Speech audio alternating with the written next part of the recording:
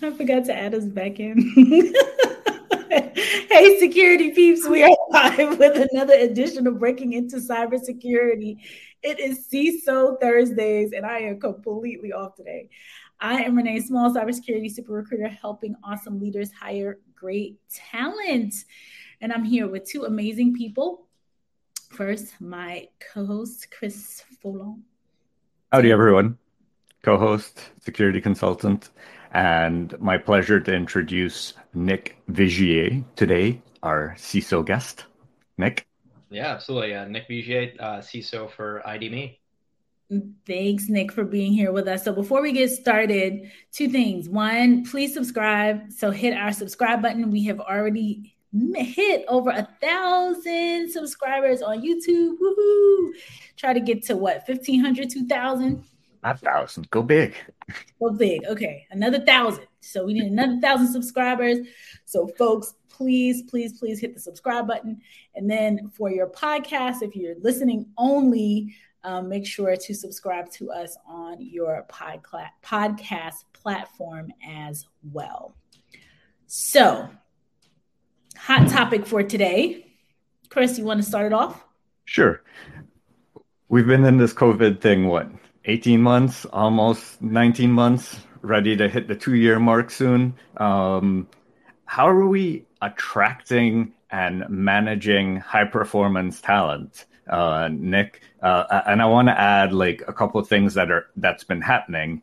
The great reshuffle or the great resignation that has shown that there's been some pent up demand and talent that they didn't feel like they're being satisfied in their work environment. And now you're moving around. So what do you do, or what would you recommend around that area?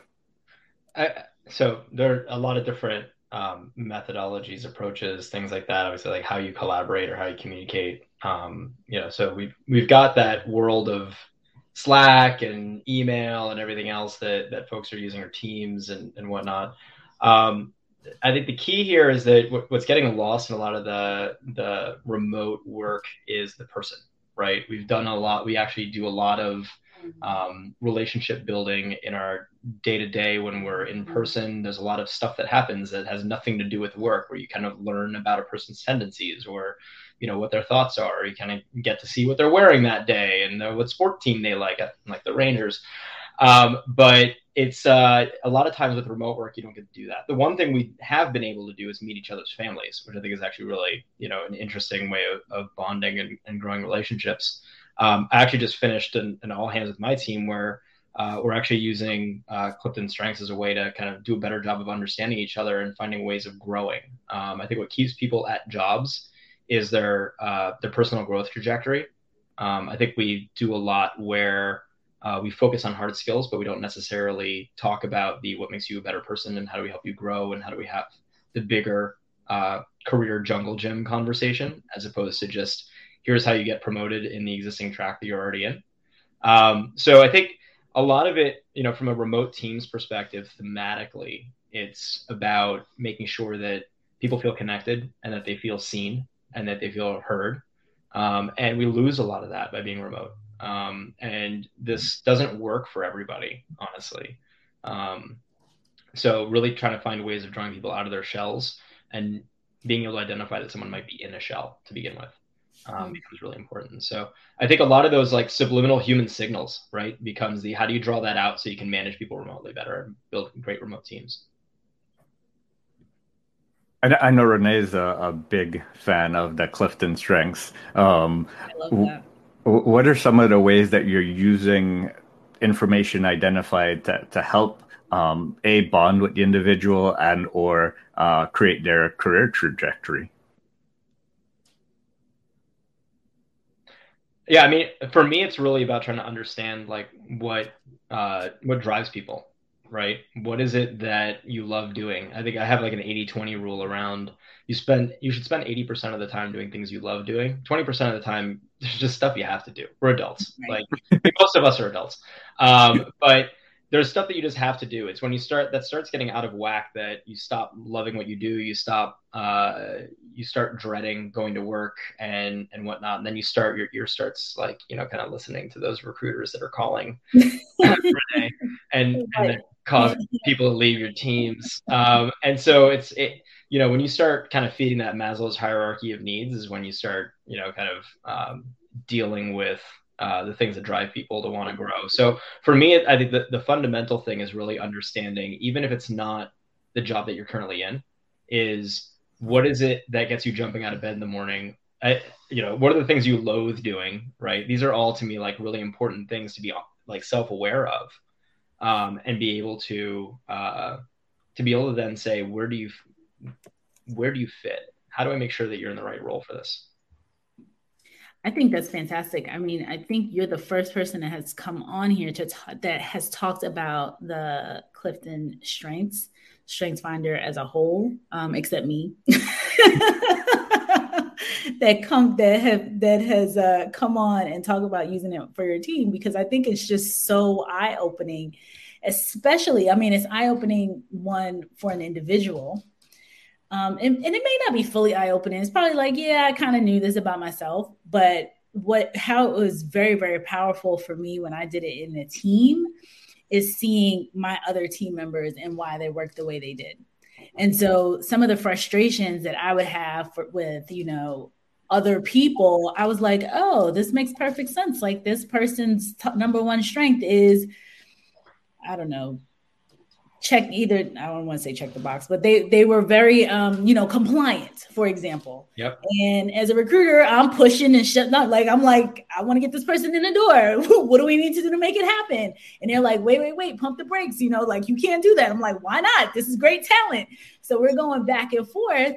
And it made perfect. I was like, oh, this is why. Like, they, it's not that they think that everything that I'm doing is, quote, bad or pushy or wrong or whatever. It's that their number one strength was being compliant, following the rules, doing everything in the right way. So that's why I think that StrengthsFinder is just so important for teams.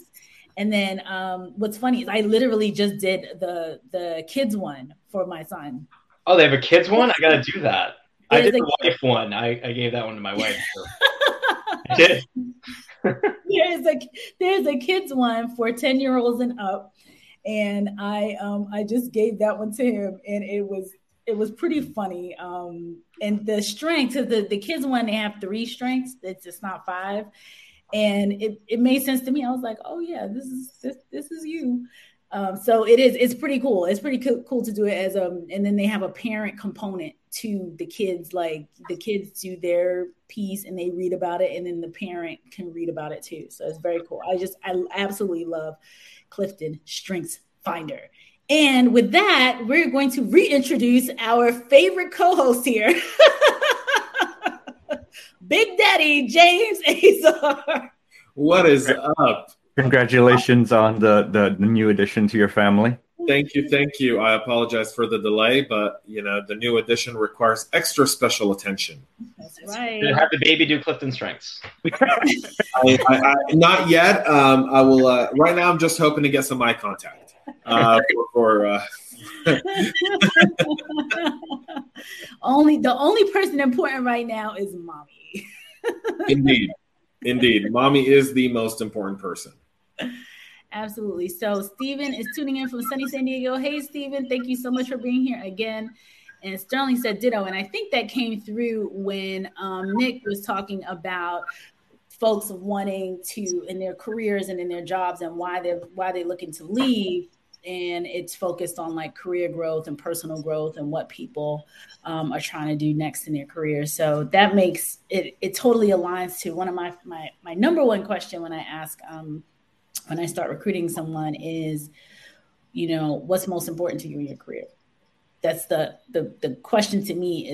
Is like the number one question. And so 9 times out of 10, I'm getting career growth, I'm getting culture, I'm getting things like that. But more often than not, people are leaving because they feel stagnant, They, to Nick's point, 80% of the work that they were promised that they were doing, they're not doing, or it's changed or evolved, or they're bored.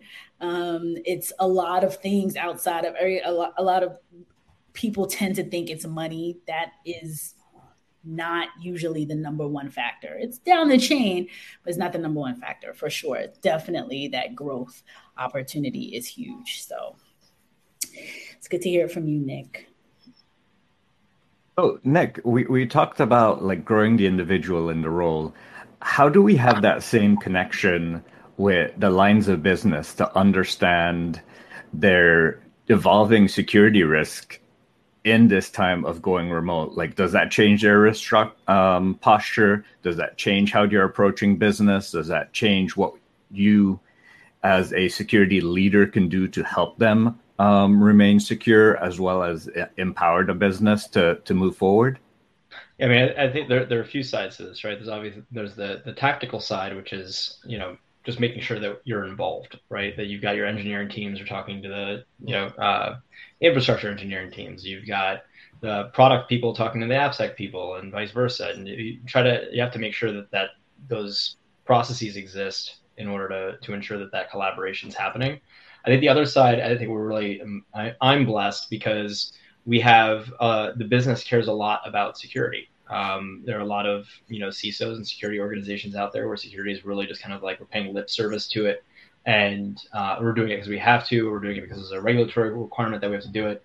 I'll say that at ID.me, we actually, this is core. Privacy and security are core tenets of what we do. So for me, I actually just yesterday had our security and risk committee meeting with board members on it. Like, we do that quarterly. We have our board meetings quarterly. Like, there's a lot of communication that happens around risk, around those things happening, and how the landscape is changing, and making sure that everyone's on the same page, and that we're able to share that information in a common language. It becomes the other key, that there are no surprises. We already know what this means. And now we're just kind of getting an update on it and understanding it and tracking how we're doing against those things. So, I mean, I think the days of remote work have also made things like metrics that much more important, have made that continuous view of things more important, so that you can communicate trends. Whereas before, again, you just kind of like would walk by a room and get pulled into a meeting and suddenly find out all kinds of things. And then you would have to go and talk to a whole bunch of other people to like triangulate and chase that to ground and what have you. And that just doesn't happen anymore. Not unless you've got that special calendar feature that lets you then go and like hop into everybody else's meetings all the time. But for the most part, you're just not going to know about what's going on. And so having a little bit more of that understanding directionality of things like risk and the project and program management and everything else that needs to happen, so that you have those hooks, and being able to also find the right cadence for interactions becomes really key without being stuck in meetings all day. Absolutely. James, you're quiet today. I'm listening, man. Gathering data before commenting. That's the number one thing you should do in security, is always do active listening. If more people did active listening, you'd have less chicken head comments. Very true. Very, very true. Well, I guess the other side of it, from you talked a little bit about it from the recruiting perspective, but what are you seeing as kind of being the biggest gaps that people are experiencing, or like, are people's careers stagnating in general as they're looking for new jobs, or as you're searching for candidates? Like, how is that? Do you feel like the momentum slowed down versus when people were, going to the office for the most part? You mean with recruiting, with the talent that you're seeing and the being asked? No, it's actually, I think there was a lull at a point in time last year because everything was uncertain. So the folks, the Great Resignation, I think, is a combination of a couple of different things. It's the folks that wanted to resign back in 2019 or 2020 that said, maybe let me hold off on resigning because I don't know what's going to happen in my company. So you have those folks. And then you have folks that, have gotten frustrated in their company, in their current situation. So the burnout, when you look across, because I've been paying attention to this across industries, And you look across industries and you see like, people like medical staff leaving in droves, things like that. Like the burnout is just too much. And the level of in those industries, sometimes the level of death, all the stuff that's happening is just too emotionally draining. So you have folks that are kind of like leaving in that respect. And then the folks who would typically be turning over. So, you have your regular turnover, especially in security. That was like, it's kind of a revolving door anyway. And then you have some of this other stuff that people kind of put themselves on pause last year, and it's all coming together now. So I think it's a convergence of multiple things. And then obviously folks that don't want to go back into the office, that are still have apprehensions. You have that going on, that if companies are saying, okay, now we're going back, and they're like, well, I don't want to go back. I like this remote situation, or, well, I'm not really seeing too much of, hey, I'm remote. Like the company wants to stay remote and I want to go into an office. So I'm looking for an office to go into. I'm not seeing any of that personally. I also am seeing folks that are looking to leave due to vaccine mandates. So it's just like, hey, I don't want to, either on one way, I don't want to, companies saying I have to get a vaccine. I don't want to get it. So I'm looking elsewhere.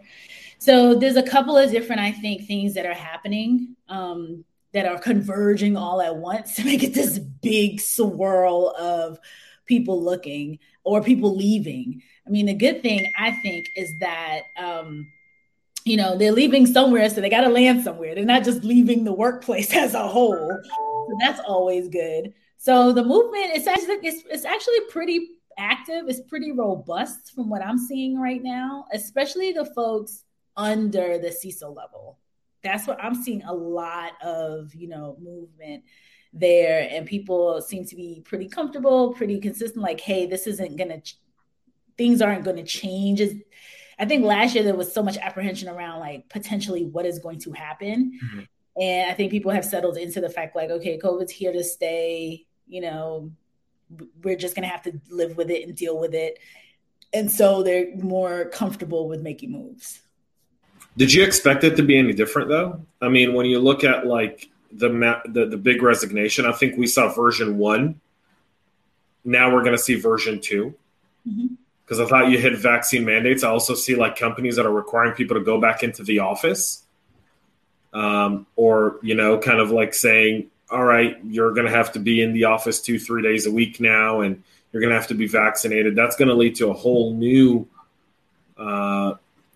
drop of people who are going to be looking for new work. And there's going to be a special set of companies that are just going to look at this and go, I can probably go out and get really good talent right now for pretty cheap if I give them the stuff I want to give them, right? Meaning I can underpay based on market rate a little bit, right? I'm not saying take advantage of the situation, but you can probably go in and pay someone 10% less than what they were making before, and still get them if you don't have the vaccine mandates, if you still give them the flexibility to work from home. And so, I think this is going to be the difference between, I think this is going to be like a boom for startups. Right, because I think startups are the one companies are going to look at this and be like, we're not doing any vaccine mandates. We're not going to do any of this stuff. And you're going to have people who are going to leave big enterprise companies that are really, really smart, that are going to go into that startup space. And you're going to see some massive disruption over the next 2 to 3 years of talent, where talent leaves big enterprise and moves to a more startup, more kind of like small to mid-sized companies that are going to give them the work-life balance they're looking for, because that's the one thing we got out of COVID is that work-life balance, right? I can, leave where I am right now, which is, my basement, and go upstairs and take a 2-hour break if I wanted to and go back and log in. And I think we're starting to see people kind of, get into this whole mentality of, well, now everyone's in a 9 to 5. And we want to see you logged in from 9 a.m. to 5 p.m. And if you do something between those hours, well, then we're going to have a conversation, because we're boxed and we're enterprise. Then we got to have dumb policies that's going to drive away good people.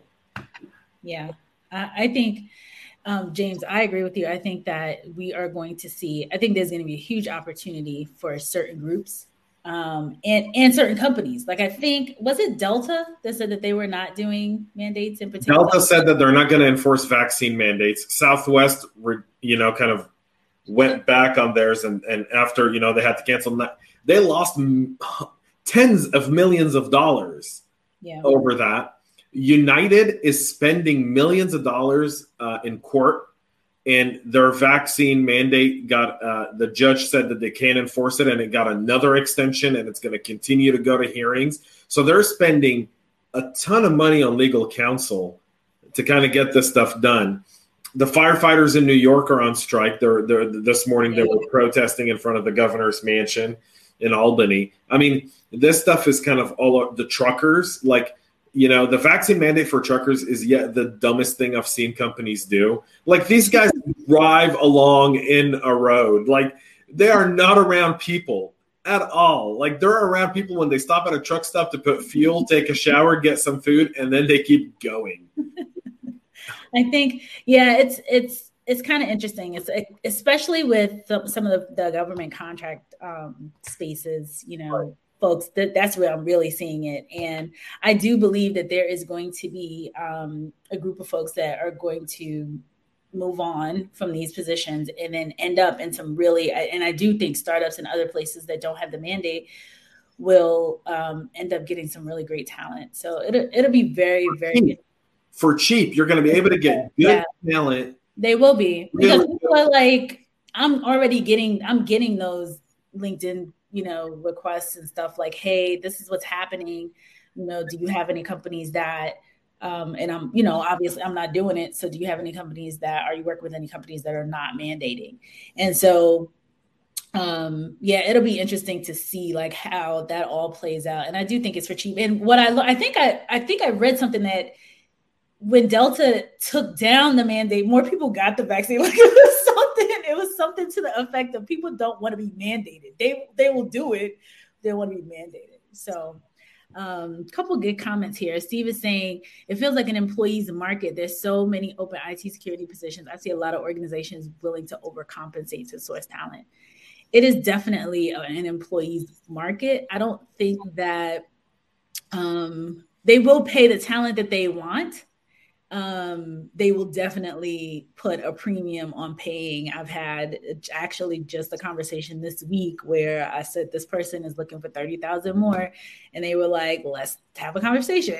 So those things are happening in the space, but it's not what I think some of the challenges could be. The breaking into cyber folks still have to break in. Like they're not going to pay a ton more for brand newbies, but for folks that have the experience, it's totally an employee's market right now. Employees are able to come in and, I won't say demand, but kind of say like, hey, this is what the market is bearing. This is what I'm looking for. And, they have options. And I think it's fantastic, because for a long, long time, I had been hearing for years and years about remote work, about flexibility, about, all these different things, about the growth opportunities. And it was getting kind of pushed to the corner and shoved to the corner and things like that. And now the tables have turned. So, well, we're living in a little bit different because Nick kind of brought it up earlier, right, when we were talking about what role in security you want to do, and kind of like trying to find that role. If you take what Nick just talked about and we put vaccine mandates a second on the side, and we really talk about kind of where do you find yourself within security, and where do you start to kind of look at the companies you want to work for. In a lot of cases, going to a startup, you're going to get a lot more experience than being in an enterprise business, which is going to very box you in. Right. And some of these small, mid-sized companies now are investing a lot more in security. They're just starting to understand the need for having a robust security team in-house so that you can really win that big business and scale. I was speaking to someone yesterday, and they were a small company, about 100 people up until the pandemic. And the pandemic had them grow to 500 people in 20 months. And that to me is just insane, but they grew their security team by 700%. That's pretty awesome. Right? Folks, I got to jump. It was nice chatting with you. Oh. Nick, thank you for coming on today. I'm sure you'll have a great conversation with our amazing hosts. See you, Chris. Nick, don't let this conversation scare you. No, definitely not. I mean, listen, IDME's like security organization has grown tremendously, right? But right. Our business has changed tremendously over the course of the last, during the course of COVID. Company's grown, tremendously. I think we've like 200x type of like employee growth, which is insane. But at the same time, about 75% of our employee base is doing what I would call kind of like call center and onboarding type of work. And so the thing for me now, the thing that becomes really interesting in terms of like breaking into security is that's a whole talent pool that I've got for free. Well, not free, but like that I have available that we can tap into and find ways to engage with and find those potentials that I think a lot of other organizations don't have the opportunity to engage in. So that's an area that I'm looking forward to looking for that new talent. And especially for folks that they've taken kind of a more, call center or hourly rate role because they might not be able to find another role somewhere else. There's something that they want, or maybe they don't even know that they want that. So we do things like career fairs and things like that to help people understand this is what we do.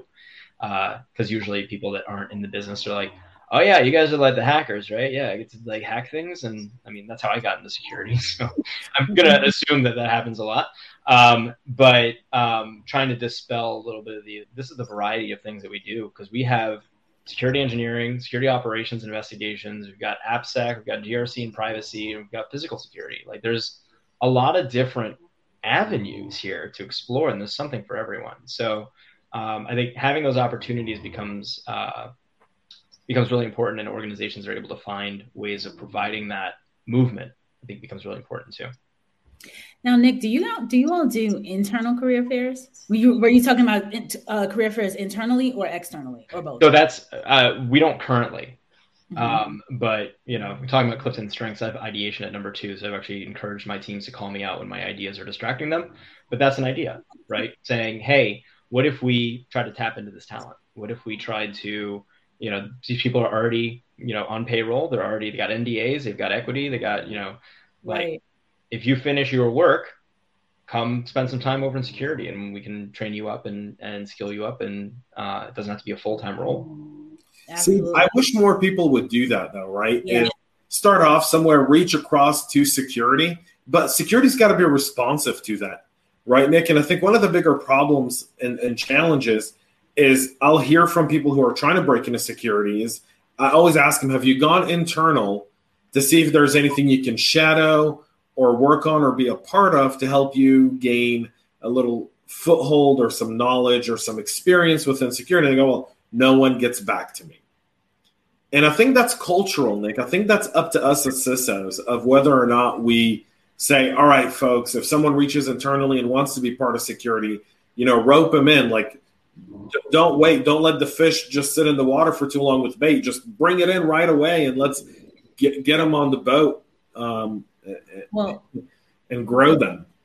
I love what you both are saying because I think it's so important to do internal mobility and internal development.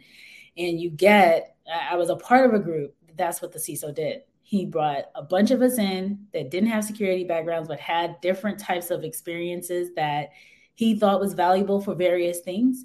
And so you had this super dynamic group that was so eager and excited and like, oh my God, someone, brought us into this wacky world of security.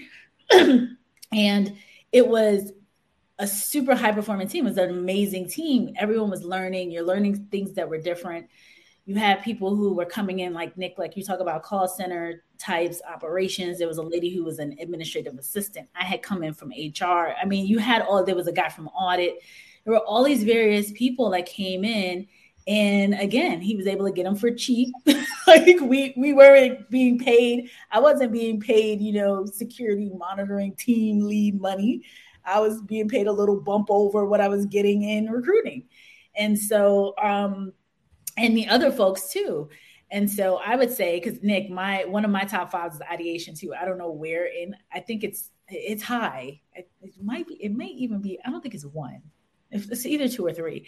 But what I would say is to have an internal career fair, or like what James was talking about, when those people, reach out, you may want to have something quarterly where where it's almost like an internal, like I used to work at this company. They would call this thing Discovery Days, and they would have the whole company. Well, when you were a new employee, you would come in, and once a quarter, they would have these. You would learn about the company. So maybe it's something like a show and tell, like a day in security, something like that, and you do that twice a year, and you invite everybody to come and check it out, or have a week of internal recruiting and things like that. That's one of the things that I stood up in one organization. An internal career fair, like, hey, check out our jobs here. You're already here. And I think it's fantastic that you're bringing that to the table, and realizing that there's so much talent right under your nose that you can just tap into. And to your point, some of these folks, this is what I learned too, after I had a number of people that had reached out to me that worked in one of the top, retail companies in the world. So, pick one. And they were like stock people and cashiers and things like that. And these people were going to school and getting cyber degrees and trying to look for jobs outside of this the company. And so it's like hidden talent. Like, you would never know CISO all the way over here, doesn't know cashier, young lady Ashley is getting a cyber degree, and looking for a job outside of your company, when you could potentially tap into this eager talent already getting educated on your company's dime, and, could potentially bring this person into an entry-level role. So I think it's fantastic what you both have been talking about, and Nick, what you're thinking about doing. Yeah, I think it's really about just trying to help people understand that they can't be afraid to jump in. But I think part of this also is that remote culture. Like, part of the way I got into the industry is I was a comm engineer at the New York Stock Exchange, and there was no room next to my team, and I was sitting next to the pen testing team, and I was like, I don't know what you guys do, but that looks kind of cool. I'm done with my work. Can I volunteer some time with you? Right. And that's how I got in. But that would be really hard to do now with remote life. I'd have to try to go try to find that person with whom I have no rapport. And I think, to James's point, hope that they're receptive, right? Versus building a rapport with someone and then being like, hey, do you mind mentoring me on this and helping me learn? So I think it cuts both ways in a lot of different instances. But I think that even more so now, we need to just be aware of how we reach out to people and make them know that it's okay to ask and to have the conversation. But we have to be responsive. We have to be able to give them some feedback as to whether or not we can help them, or whether or not there's a pathway or make a connection or what have you. And I think, again, that comes back, like the Clifton Strength thing, I think is really interesting, because you can use that as a shortcut to try to figure out, all right, where do you have aptitudes that we could slot you in, and start exposing you to some of the stuff that actually aligns instead of just want to be a red teamer.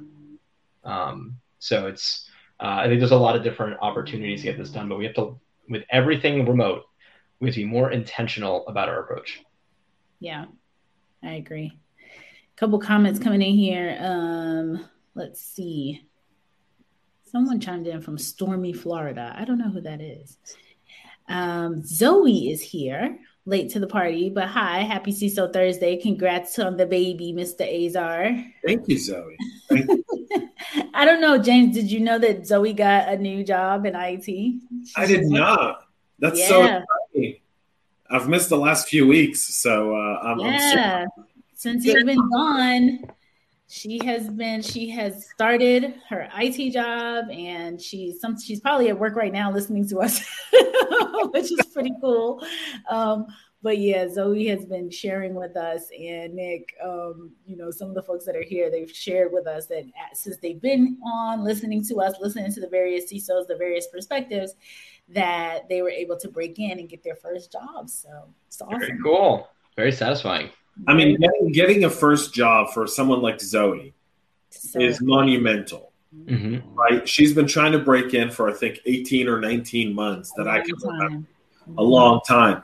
But the fact in when we have such shortage of cybersecurity talent, where everyone puts into 3 million or 10 million or whatever million open jobs you want to do, when you start going over duplicate data and people who post the same job for the same title, but they post it in 15, because that's the new thing, by the way, that I've seen companies do, is they'll post an opening for a director of cyber, and they'll post the same role for 15 different cities, but it's really one role, but they're targeting different cities in order to try to find talent that either exists in Portland, San Francisco, Atlanta, Denver, Phoenix, New York, Miami, Tampa, Chicago, and so forth. And so people will look at that raw data and not consider that that's just one role, right?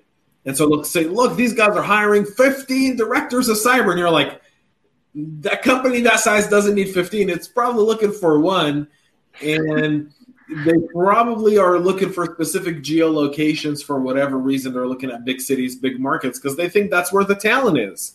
Yeah. Or it could be, and they've been doing that for a long time. That's why I always knew that those numbers were kind of skewed, because to me, that number is so skewed, because if it takes someone like Zoe 18 or 19 months to find a role in security, and I know other people that have taken them 9, 10, almost a year to get an entry level. One guy who was doing a mid-career transition, so much experience, but mid-career transition, took him 18 months to do a mid-career transition. If there's a real shortage and you've got someone who's, in a mid-career, meaning they've got experience, work ethic, they've got a background, they understand business, and now they're wanting to get into security. I mean, that's a no-brainer of a hire, right? Why aren't you doing it? Right.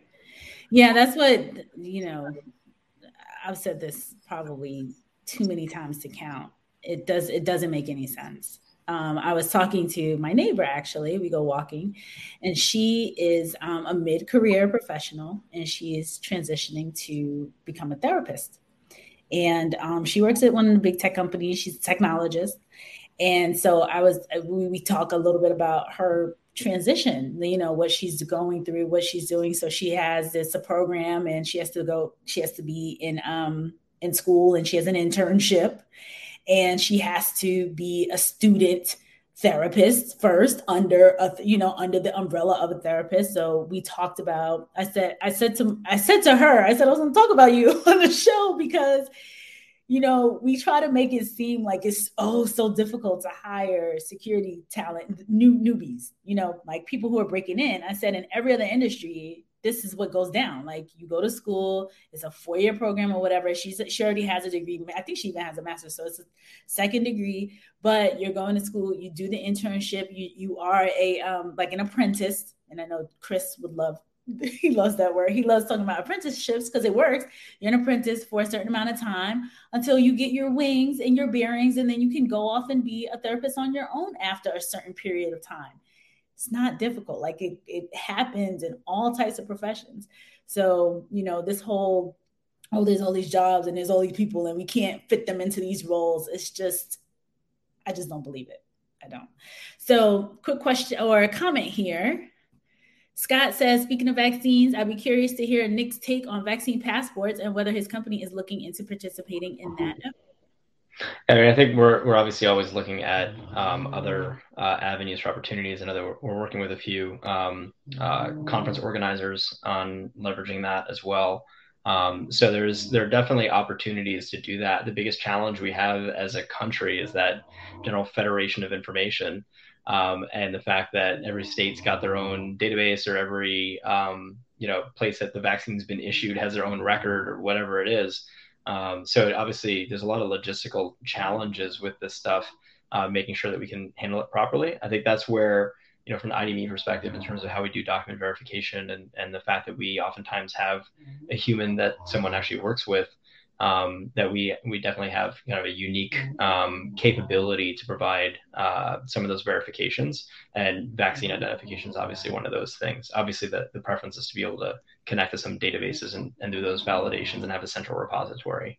But it's definitely one of those areas that the fragmentation in the space, that you want to try to find some common, consistent way. Like, I just went and got my booster shot last night, so my arm is killing me. But they like hand wrote my lot number on the existing COVID card. I'm like, how is this official, documentation? Like, this is ridiculous. But yeah, the more we get, find better ways of maintaining these registries and communicating, and like the international stuff too. Like, how reliable is it really to have these pieces of paper? Not really. They're forged all over the place. So it's a challenge, but it's definitely an area that we're working on. Wow. I thought that's so interesting. I thought that there was some massive database that had all of our information in it, and that's crazy. New York has like theirs, and California has theirs, and they maintain them in different ways and what have you. There's some states that don't at all. So it's a hodgepodge, just like with identity in general. Different states have different driver's license pictures and different approaches to validating identity and things like that, where it's, so it's, we're blessed and we're cursed with the federal system in a lot of ways, as citizens. And so it's really trying to figure out, like, how do you start bringing that patchwork together? Wow. I think there's a huge mess. I read this morning that in Germany, someone accessed their vaccine database and downloaded 400,000 vaccine cards. The better one is the QR code out of the Italian government that actually shared the private key that lets you generate your own COVID barcode. That came out yesterday. Which is super amazing. Yeah, I mean, it seems like, I just want to point something out, maybe, I don't know. Crazy idea here. Hey, government, stop trying to do shit.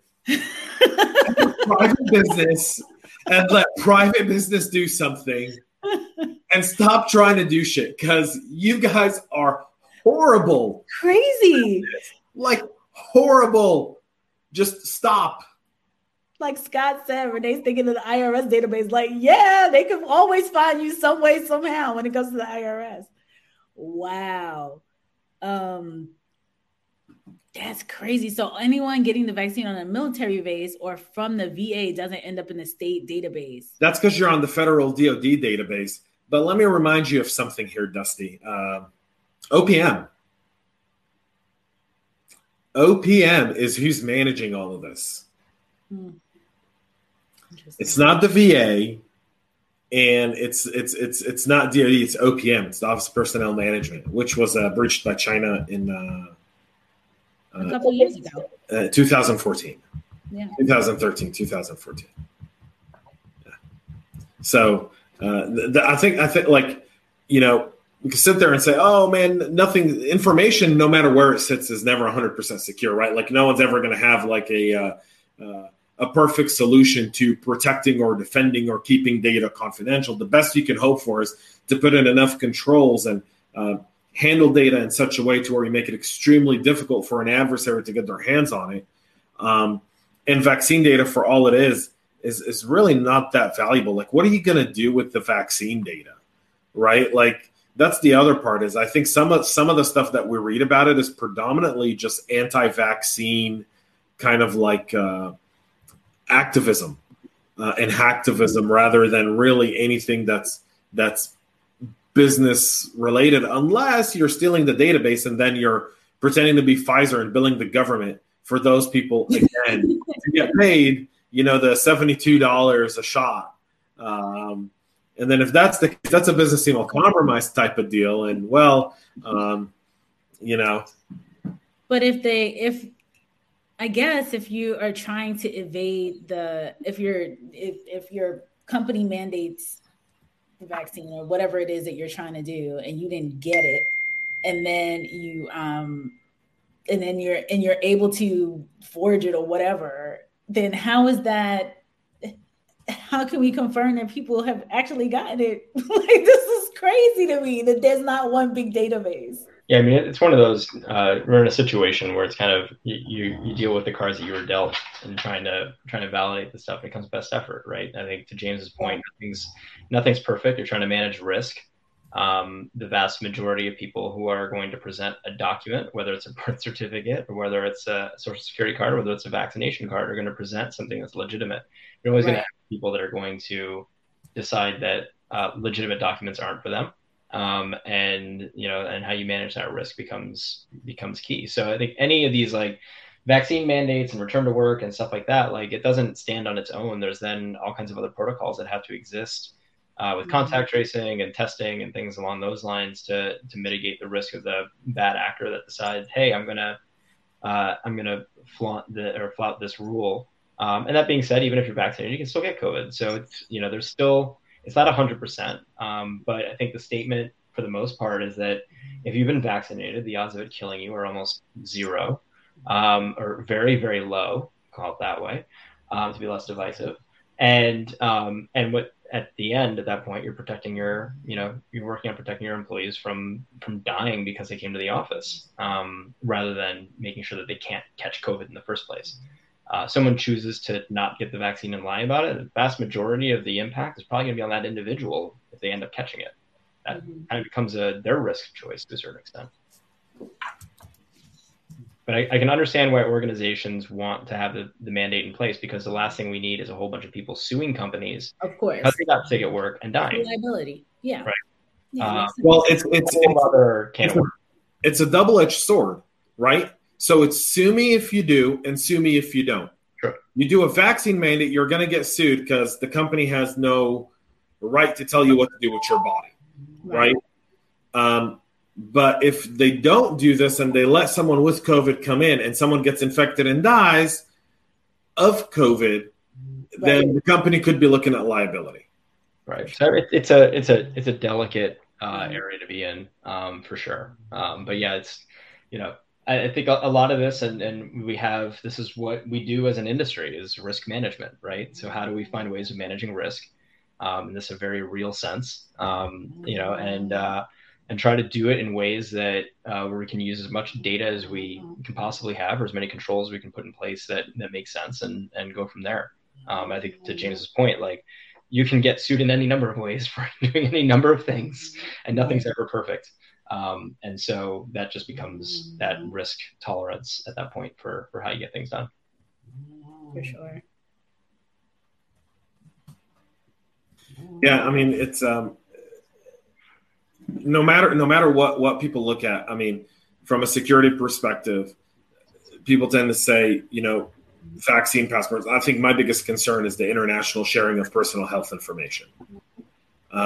So your local state or county government having your health information, well, they have every baby who's born, you have to get vaccinated, right? Like babies have to get vaccinated.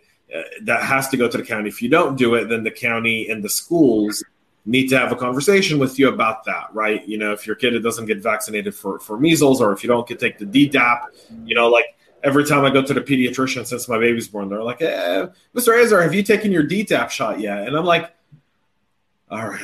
I mean, fine, I'll go get it, right? But that kind of information has always been, right? To me, the outrage over, vaccine passports to me isn't as big of a deal locally. It's a bigger deal for me internationally. Like I don't consent to anyone sharing my health information with the government that I have no rights or no relations with. Right. And I think that's the pitfall of vaccines, but everything has become so political and so hyper divisive that you can't have a conversation. Like we're having an actual real intelligent conversation about this thing. It's damn if you do, damn if you don't. When was the last time you heard that on a Joe Rogan podcast? That's not the only guy that says it for what it is. Right. Yeah. But it's damn if you do, damn if you don't. But that's how security is, right? If everyone says do multi-factor authentication, so you do that, and then we realize, well, multi-factor authentication really isn't that safe. If you have an Android, well, hell, I can have you download an Android app, and when you get an SMS, I can, intercept that and get access to your banking information. Well, damn if you don't. You're not doing the right MFA, right? So in every aspect of stuff, there's a two piece to that. Damn if you do, damn if you don't. Right. We really got to look at this even keeled. So Scott wants to know any favorite books regarding the cybersecurity industry. Oh man, historical or current affairs, maybe. I'm trying to think. I mean, the one I was reading most recently was I started reading How to Measure Anything in Cybersecurity, and then I ended up broadening the aperture on just how to measure anything. So that was for me, that was one of those where it's like, we talk about there are all these stories and hard skills and things of that nature that people need to get, but so much of what we do from a security perspective is about storytelling. It's about, how do I find a way to communicate what we're doing, why we're doing it, why it's important, whether you're doing engineering work or whether you're doing, governance or risk work, or whether, you're doing AppSec or whatever. It's about being able to communicate that information. So I enjoyed that. I thought it was dense, without a doubt. And I'm not a mathematician. So you kind of pick the things out of there that are going to be valuable and useful. But I think that becomes really key, because we get away from, we've seen this with like DevOps and everything else, where you're getting away from artisanal, you're getting away from pets and moving towards cattle, right? And being able to tell the story in a not like, and this is the super special thing that I built, but more the like why I built it and the impact it has, becomes a lot more interesting to everyone outside of you. And so I think that was one that I thought was interesting. I mean, I started my career reading all the Hacking Exposed books. So that was like 22 years ago. So there are obviously a lot of like hard skills type of books that work as well. My favorite is my own book. It was the right answer to that question. I'm sorry. I totally messed that one up. It's all good.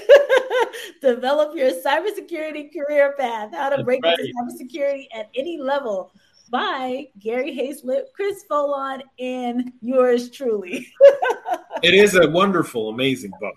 It's an amazing book. Make sure you give us 5 stars on Amazon. Beautiful. I have fun. We have fun on this podcast. Oh my goodness. So we are going to wrap up. Scott, you read my book. I hope you gave 5 stars. This one or Magnetic Hiring. It's so funny. I wrote Magnetic Hiring for recruiters like my peers and HR people. And HR people didn't care. I'm not surprised. And all the cyber people bought it and loved it. Fascinating. Oh my gosh. Any other comments right before we rock out of here?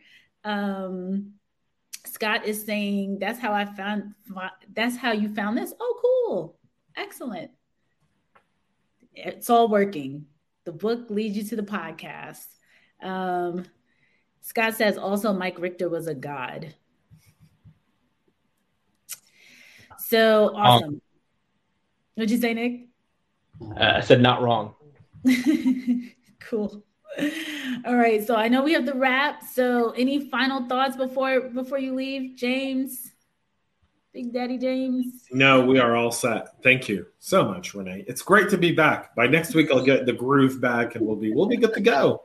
I'm still trying to find my my groove with the new routine. Yes, it will take some time. Baby is not even 1 month old. No, he's 2 weeks yesterday. So. Aww.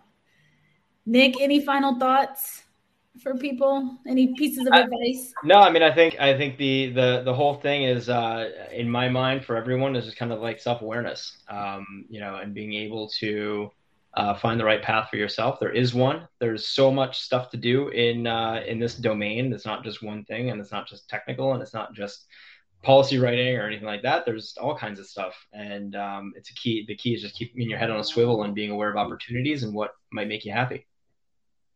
And don't be afraid to ask. Don't be afraid to ask. Keep your head on a swivel. I've heard that comment a few times recently. I hadn't heard it for a long time, and then I heard it recently, and I was like, oh my God, that's a good one. Keep your head on a swivel. Totally. Folks, thank you so much for being an awesome audience. Thank you for being here. Chris, James, Nick, Chris that left earlier. We will see everybody next week. Same time, same place, 1 p.m. Eastern. See you days. What's up, see everyone. Free Hong Kong. Everybody. Thank you. Bye.